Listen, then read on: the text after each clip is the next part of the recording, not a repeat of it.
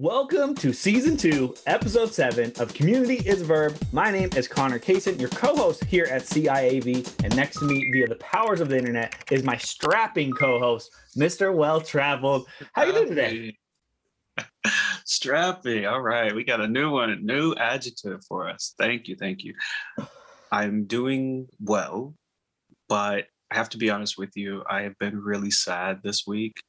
I've been glued to the TV screen watching the Derek Chauvin murder trial, and it has been both captivating and just incredibly disheartening. I have a black father, I have a black brother, I have black friends. And I look at that and I look at how that could have been one of them. It's been nights. I stayed up apologizing and apologizing to George Floyd for not doing more and not physically interacting and not saving his life. But it's like, it's not what I should have done, it's what he should have done. What's going through your mind during that time period? Disbelief and guilt. Okay. Why guilt? If I would have just not taken the bill, this could have been avoided. So I think with this episode, I'm glad we're not diving too deep into that, but I definitely have, had a really emotional week. Yeah, I can completely agree with you. It's just a weird feeling to see, or to what we experienced in June, July last summer, and then to see it kind of like coming full circle and now like turning into an actual like court case and seeing all of the legal proceedings happen, from choosing a jury, right, and like talking about evidence, and then now starting to see witnesses be on the stand and answering questions, and almost how every single witness has to relive these terrifying moments. It has been. I haven't really been able to watch it so much on TV. I've only wanted to read about it for similar reasons. It's just like, it's hard to keep reliving it over and over and over again and keep seeing kind of not only the pain on the witnesses' faces, but just the pain overall that this has caused. And so reading it has been a little easier emotionally on me, just to kind of like digest everything that's happening. And we're going to cover this more as it goes on. We kind of decided that there's 3 weeks more of the trial, including the final verdict, which I know is going to be a big topic for us. So we didn't want to dive too much into the details. But are there any other thoughts that you wanted to share before we kind of jump into some other topics? For me, I can completely understand why someone like you would not want to watch it. It is very traumatic. And you're watching every single day for hours upon end, over and over again, the murder of a single person from different angles, close-ups, far away, store cam footage, body cam footage, cell phone footage. I have never seen this much video of a human being being murdered, except for in a movie. Yeah. I think that's the most shocking part of it. And I recognize that every time you watch something like that, you're re-traumatized. I wasn't there, but I feel traumatized. But imagine if you were there, that was recorded on your cell phone, right? And then now you have to sit in a courtroom on camera yourself and tell the world what you saw, and then be cross-examined by a criminal defense attorney whose goal is to discredit you in order to help the murderer escape charges or escape these charges and avoid going to prison. It's incredibly hard to watch that as well. Until this point, I had only thought about, what if that were me? What if I were George Floyd? Or what if someone I knew were George Floyd? But it never occurred to me what it must be like to be going about your daily life, doing whatever it is you normally do, buying a soda, going and getting some snacks with your friends, some lottery tickets, and then suddenly you come across a scene like that. You become a witness to a murder, you record it because you know someone's got to document that. And then your entire life changes and you become a part of the story. You become a part of the trial. Your life is not the same after that. Many of those bystanders who are now witnesses, they've had to change schools, they've had to leave their jobs, they've moved out of the city of Minneapolis. It never occurred to me what that must be like when you're put in that position. And in my view, they've shown incredible bravery because they are still going forward with this after all that has happened to them, having to witness this, having to have the nightmares about the fact that they couldn't do more and feeling guilty. And some of them have expressed that.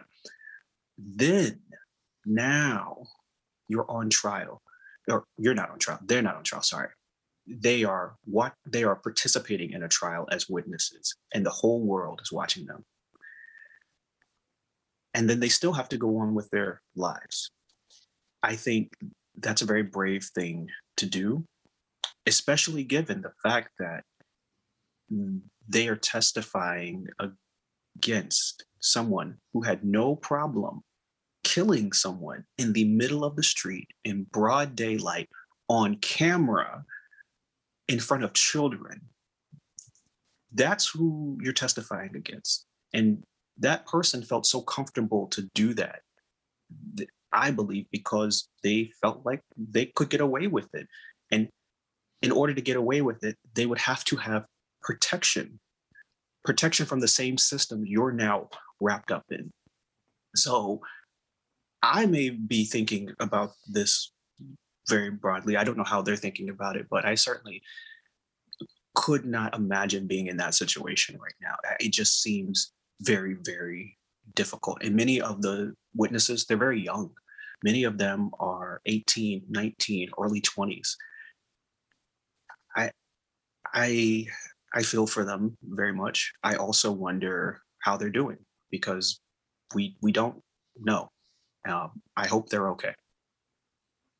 Yeah, I think you put that perfectly. Just the amount of grief and trauma that they didn't anticipate, right? It was just I don't know if wrong place, wrong time is really the right phrase for it, but yeah, they were just there, and they happened to get caught up in the whirlwind of a horrible incident.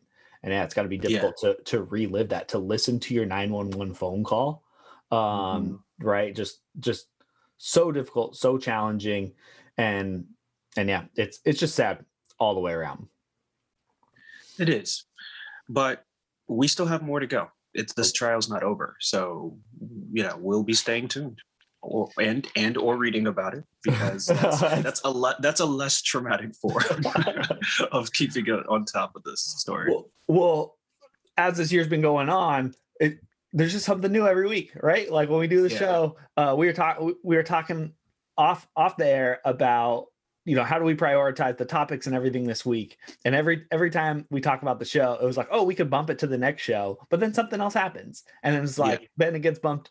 Lost. I know there's a few topics that we never even return to that maybe one day we'll have the space to do it. But let's transition a little bit into today's main topic, and that is all of the headlines that are coming out of lawmakers out of Georgia, and specifically all of the voting rights laws. Should we call them voting rights laws, or changes that they have made and passed in their legislation that restrict voting rights? And then there's been a huge uproar over this last week from individuals and corporations now denouncing all of the actions that were taken. Georgia will take another step toward ensuring our elections are secure, accessible, and fair. But critics point to myriad other provisions. It shortens the window to get an absentee ballot. It ends signature verification. Instead, absentee voters must have a driver's license number or send a copy of another state ID. And it makes it a crime to offer food or water to voters who are standing in line. And so what is your kind of first reaction, Mr. Will Travel, to what's going on in Georgia? Yeah. For me, I saw what happened on the news, like most people. My first reaction was, I would say, one, not of shock. I don't even know exactly what I felt in that moment, and I think it was more that I expected this. I knew this was coming. I knew this is because this is what happens in the history of this country when when advancements that Black people, Black voters specifically make, it's always met with violence, one, and two, more restrictive laws. And we talked about that during the election, and we talked about that after the election, that these Republican politicians were going to do these things. They're advancing laws like this in many states, including Texas. And they said that they were going to do this during the election. So I believed them, and now it's happening. So my reaction was more of like, yeah, of course this is happening. Yeah, to say it's a surprise is not a surprise really at all. It's something that you and I included, right? We've talked about this before, how this isn't the first, certainly not going to be the last. And this is a reaction to the state of Georgia turning, I mean, what they seem to be calling purple now, but right, flipping both Senate seats, and for the first time in decades, voting for a Democratic president. That this is just a severe reaction to all of those changes and to the fight that Stacey Abrams and the Democratic Party and everyone else that we mentioned in the previous podcast about getting people out to go vote, right? And like the big push, I know one of the changes that happened in the law was like getting people to register to vote for runoff elections. They're more or less trying to get rid of that. Also, with like how absentee ballots are going to go, they want it to be pretty much you are going to vote in rank and file order for the runoff election in your first ballot.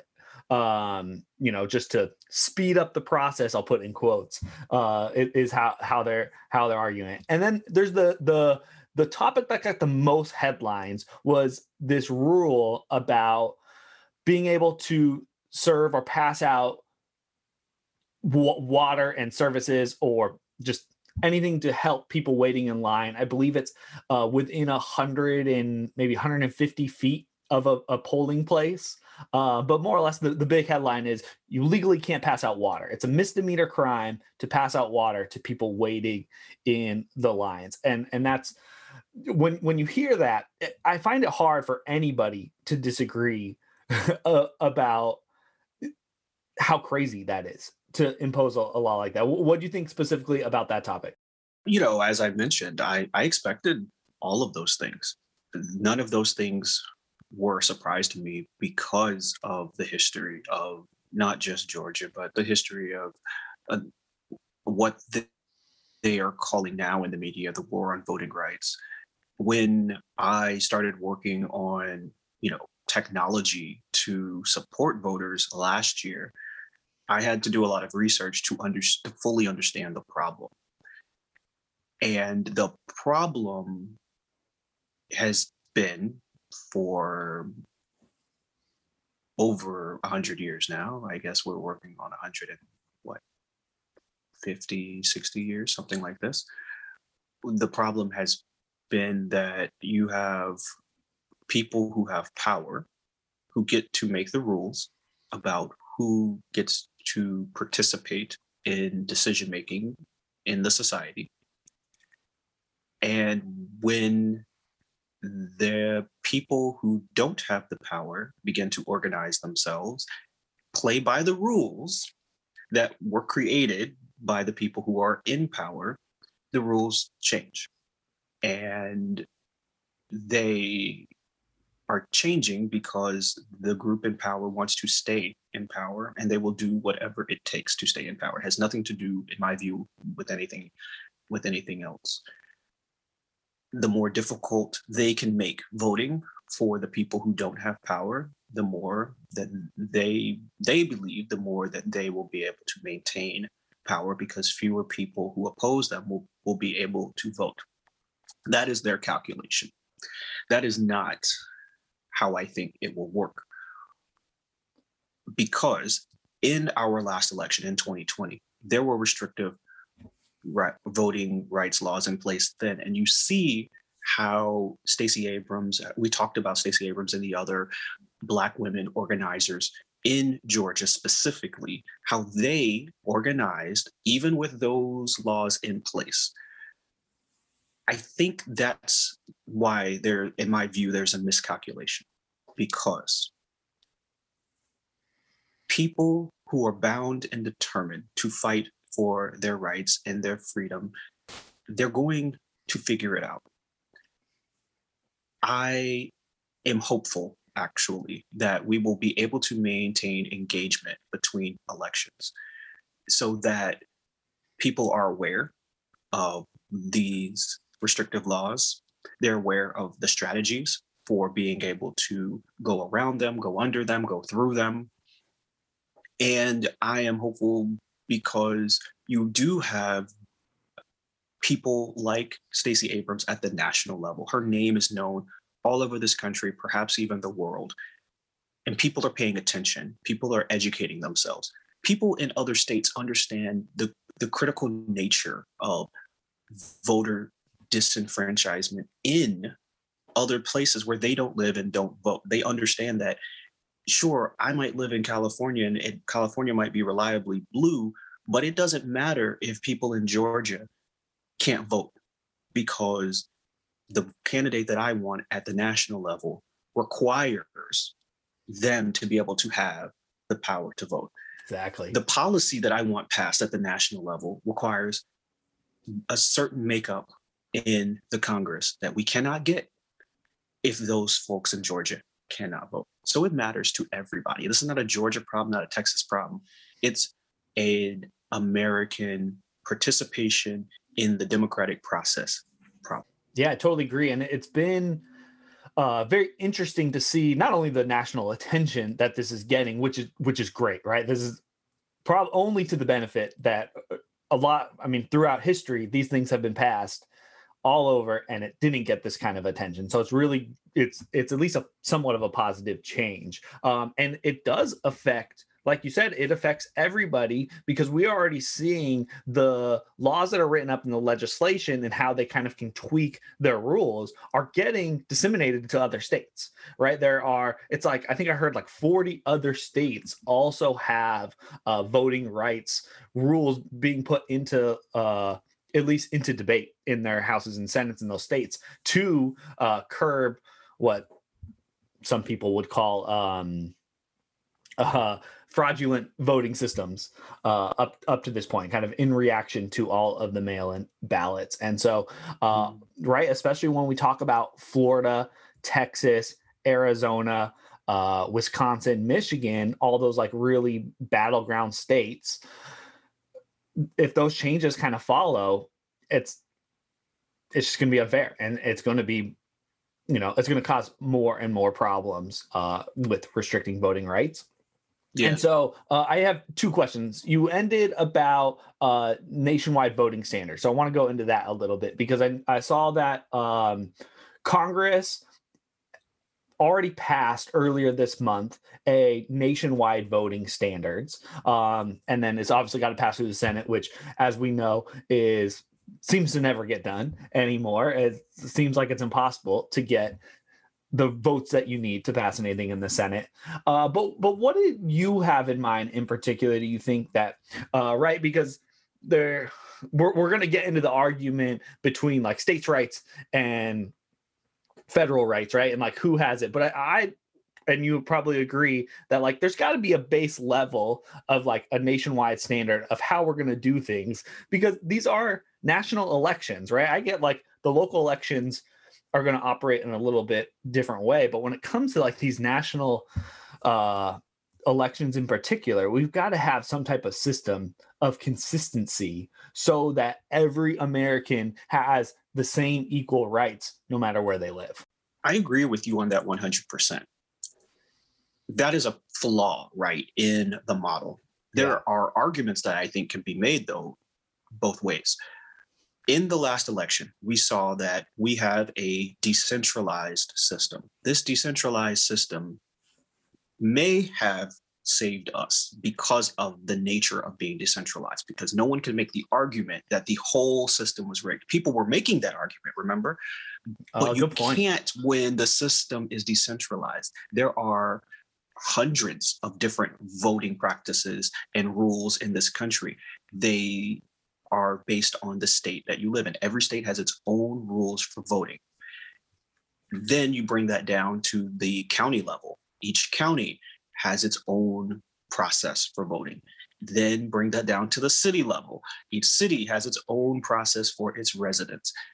And when you think about that, right, you then have the ability to really say, well, there's no systemic issue when someone is alleging voter fraud, and every single layer has been investigated. So the city level, the county level, the state level, and no fraud has been found. That's very difficult to do, to allege systemic fraud. On the flip side, right, as a voter, there is no consistency, and it's very difficult to understand if people are being treated unfairly, because every single state and county does it differently. And it's hard to follow when changes are made, how they are going to impact voters in different places. And it usually doesn't become clear until you're in the middle of an election and you see that people are not able to access the ballot box. So, you know, from our conversations last year around election time, that I am very much pro national voter standards. So this is an experience standard, not necessarily a legal standard for how voting should be conducted. But I do know that there was some research a presidential commission that published a study back in 2012 that talked about what some general standards should look like. Number one on that is no one should wait more than 30 minutes in line to vote. That, I think, is a very doable standard to put in place anywhere yes. where there's in-person voting. That does, however, require that all of the voting centers are run more efficiently than they are today. Many of the voting commissions around the country will say, well, we don't have the money for that. We don't have the money for the technology to help us run efficiently. Well, that sounds to me like a lazy excuse, because in my process for trying to build my own app, I found that MIT has free software for municipalities and for states so that they can actually run more efficiently based on MIT's own research. So this is, for me, that's a bare minimum, right? We can change the voter experience. It's going to be a lot harder, right, to change the laws. And in the past, the federal government was more active in trying to oversee when voting laws changed. The federal government was involved in approving those changes or not reviewing those changes. And I think that's really one way that we can continue to address voter discrimination. But that would, I think, to get that oversight back would require, coming back to what you mentioned, an act of Congress and the Senate. And they seem, even with control of both houses, to be very challenged. I'm being very friendly right now, very kind to them, challenged in their decision making. And they are having difficulty even getting on the same page as a party. While this issue also should be, in my view, one that they too want to be invested in if they care about their own power being maintained. I am not super optimistic right now because there are so many problems. There are so many challenges that come at the federal level leaders.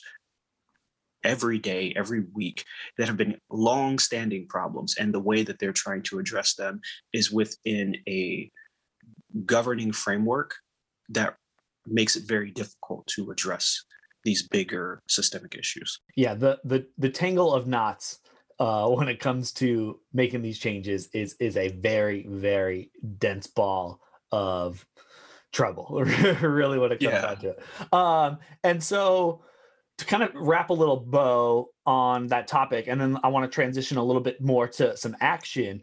There were this week 3 separate lawsuits filed. I'm getting this from the AP News, but it's a lawsuit from the New Georgia Project, Black Voters Matter, and Rise Inc. all filed lawsuits that the changes violate the First and 14th Amendments of the U.S. Constitution. So I think this is going to take a while to play out. I mean, this feels like Supreme Court level cases that are going to come out, and this will not be the last time that you and I talk about it, or really our country has to deal with this. And obviously it's going to branch out to every state. And like you mentioned, it's going to affect all of us. So for the last part of the episode, we always like to talk about action and change, and how, you know, from us from an individual level or maybe from a corporate level. And I'll start because at the beginning, when all of the news was kind of breaking about these laws that passed, it's always the individuals, right? Like Twitter rises up and everyone kind of speaks there. And then more important individuals kind of get educated about it and they start speaking up. And it always takes the corporations a couple days later to run their announcements through their HR department and then release those announcements. And across the internet, growing calls to boycott Delta Airlines, Coca-Cola, and Home Depot, all Georgia-based giants. The message that I want them to take away from this is that voter suppression is bad for business. It's bad for your bottom line. It was slow, but we did eventually get to Coca-Cola and Delta and some of these corporations coming and speaking out. And the one that stuck out to me, because I'm the sports person of the show, was Major League Baseball decided that their All-Star game this year and their draft event, they're moving out of the state of Georgia. They were both in Atlanta. And so that actually was a level of change, and baseball's been a little slower, I would say, on the activism compared to a lot of the other major U.S. sports. But for them to actually go like, we're pulling those events out of your state completely as a reaction, I thought was, well, like actually like a big corporation doing something. I mean, that's going to bring millions and millions of dollars into those communities and affects levels of so many, right? From all the employees that work at all these stadiums and all of the activations and events that happen, to a lot of times all these events are big fundraisers for local charities. And so there's a huge ripple effect of pulling these 2 big events out of the state. We're not sure where it's going to go, but it was an action that I thought was just good to see. So much more than writing a letter, right? When you put out a press release that denounces the changes, that's good. You know, that's a start, but that's not really like you doing something, right? That's not changing where the dollars are going or how that's impacting future elections and the people of Atlanta. And so it was good to see that, and actually follows a trend. The NBA did something similar a couple years ago with pulling their All-Star game out of Charlotte in North Carolina after they passed some voting laws as well. And so it was just good to see someone doing something really immediately in response to it, especially from an organization that hasn't been kind of on the forefront of these issues at this point. You know, I like that. I think that's one of the actions that I support in the way that it impacts the economy, right? Because everything, this is a capitalist society, so everything is about money. When you take money away from people, it gets their attention. Yes.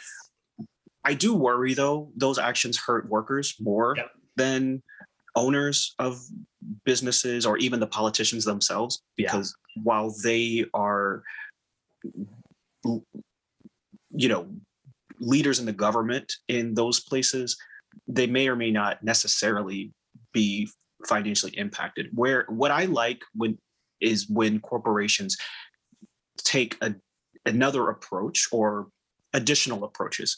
And one I would say is, almost all corporations have lobbyists or political action committees or both. And in my view, and corporate donations, I should mention, they make corporate donations to politicians. And so in my view, what I'd like to see is a suite, right, or a portfolio of actions that includes public denouncement in the media, also includes any events or activities that promote that state or promote the place where the legislation that they have publicly denounced takes effect. Also, I want to see a public announcement that they are no longer going to donate to those candidates. Yes. Because here's what I think can very easily happen: that Coca-Cola, for example, can publish a tweet or a press release saying they denounced the law, and turn around when Brian Kemp, the governor of Georgia, is up for re-election, and put money into his campaign. And no one would even really pay attention to it or think about it. It won't get covered on the news. It will be public record, but that would be on the voter to figure out if that has taken place or not. And that's really where I think you get a politician's attention. But the law has been passed now. So I want to see, when it is re-election time, where do these companies stand? Are they simply going to say, well, we disagree with some of the things these politicians have said and done, but we're going to go ahead and help fund their campaigns because we think overall they're going to give us what we want? I don't know, but I suspect that probably we will see in the end that these corporations financially contribute to their campaigns. I would agree. I think Georgia will be interesting because there's been so much attention, right? They kind of created this focus, and I think that will get more attention as we get to these next elections that come up. It's the other states that I'm more worried about, right? There's not a lot of talk happening about what's going on in Arizona, right? And so are some of those going to kind of like go under the radar because we are so focused on Georgia? It'll be interesting just to see how that plays out. I know there's also been some heat for Hollywood and really all these movie studios that have been, I see that Georgia logo at the end of movies like all the time. There is a lot of film production. And I know there's been some criticism of those organizations that during the Black Lives Matter movement, they were really outspoken and coming up. But now that their work and their jobs are kind of affected by this, there hasn't been as much like reaching out because a lot of work from Hollywood and movie production is happening there. And it's going to be very interesting to see how that changes, if it changes at all. And then lastly, the narrative and the quote that I saw, which really seems very obvious, but it's interesting that it's starting to like physically take place, is that racism is bad for business, right? And I saw that quote, and it's one of those like, duh, right? Like, I guess we should have not been making that assumption, right? Like, I'm a business owner, and that sounds pretty obvious to me, but it really hasn't. Historically, it hasn't necessarily been bad for business. Or corporations don't act in that way.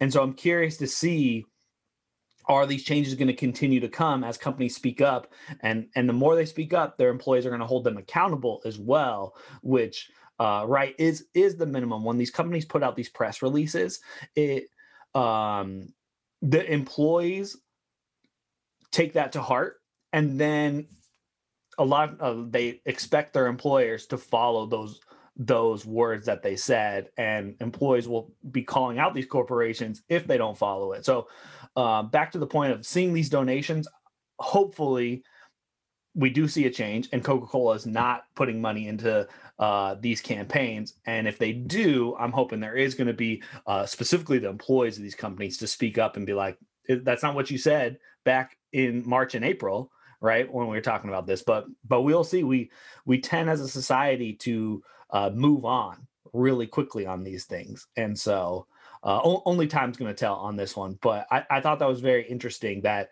we're getting to a point that racism is now officially bad for business. Which, yeah, it was just like it was a wild headline to see, and if at least we're putting it out there. Yeah, well, racism maybe is bad for some businesses, but other businesses seem to be thriving on racism. I actually went to a presentation about this where many lobbyists and political action committees have been moving over because of the way that, they call it culture wars. I don't necessarily agree with that terminology, but there's a specific ideology that lines up with certain businesses, and their customers have the same ideology. I think something like Walmart, Dick's Sporting Goods, and I can't remember like a third one, but their customer base is primarily Republican. And then you have companies like what I'm wearing today, Patagonia, and I can't think of any other examples, but Patagonia is the one that comes to mind. That is a nice sweater, by the way. I've like he looks so cozy today. It's actually cold today, surprisingly, in April, but I recognize, and also the research shows, that the shoppers of Patagonia tend to be Democrats, and they also understand that, and their marketing reflects that, their choices in which issues to speak out on reflect that. And so corporations too take sides, and they use that to connect with their customers. This is also still part of capitalism. Yep. You can market anything, including worldview. And I think that many consumers today expect companies to line up with their worldview, right? Yes. You don't want to spend money at a place that supports politicians who create laws that restrict your voting rights or restrict other freedoms that you expect to have. So it's complicated.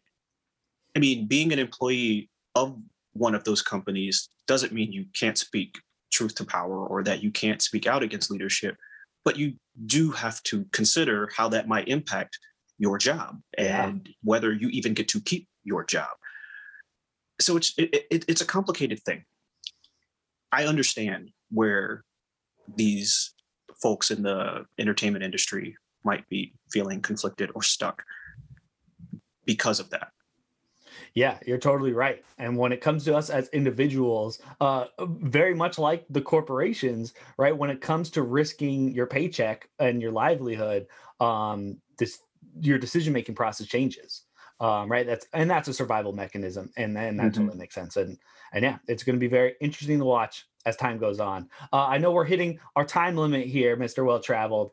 And so do you have any final thoughts, things that maybe we skipped or you didn't get to express in some of the other topics before we close out here? I want to touch on just briefly here. We haven't talked a lot about the pandemic in a while on the show, but for the purposes of our future audiences, the things are opening up. The world is changing. And you sent me a tweet earlier around traffic in Seattle at the airport. And I think my response was, I'm not surprised at that, because the world is open. Vaccines are in most places available to people 16 and up. And people are traveling more. People are ready to get back to life. And I think in some ways that's exciting. In other ways, it's a bit of a problem, because at the same time, we're also seeing a spike in the number of cases. But we're seeing a spike in the number of cases within the population that hasn't had access to vaccines until literally this week. So I think that's important to call out for anyone who's going back in time and taking a look at what happened during this moment. But I'm optimistic about having a different summer than I had last summer. Yes. But for right now, I think I will continue to follow the CDC's advice and just stick to the house and to into being around people who I know are vaccinated, because you can still get the virus even with being vaccinated. Yeah, from what I'm saying, the vaccine is mostly about making sure you don't go to the hospital. Not that you can't get it. And we'll talk more about the vaccines in the next episode. But you're right, just to like document the changes. And this whole year has been historic, right? Something that we'll never forget about. But you can like actively see the world changing right now with the traffic patterns in Seattle are always, I live right off Mercer, which has like historically been the worst traffic spot in all of Seattle. And I haven't seen traffic there really at all for a year. And it's starting to creep back in. And then I saw that video at the airport, and traffic, which has been horrendous in Seattle. I kind of forgot about it. Here, like over the last year, it's been very easy to commute, and I mean the freeways have been wide open, and that's going to be a big change, and that's just something that's like right in front of us. But yeah, I can't lie that I'm giddy about summer. I'm just so excited. I think there's going to be this like incredible energy from people to be out and explore and indulge on the things that they've missed out in the last year, and I think it might actually be the real summer of love this time. All right, Mr. Will Travel, that concludes season 2, episode 7. Thank you very much. As always, joining me here on today's special date is 4-3-2-1. Wow.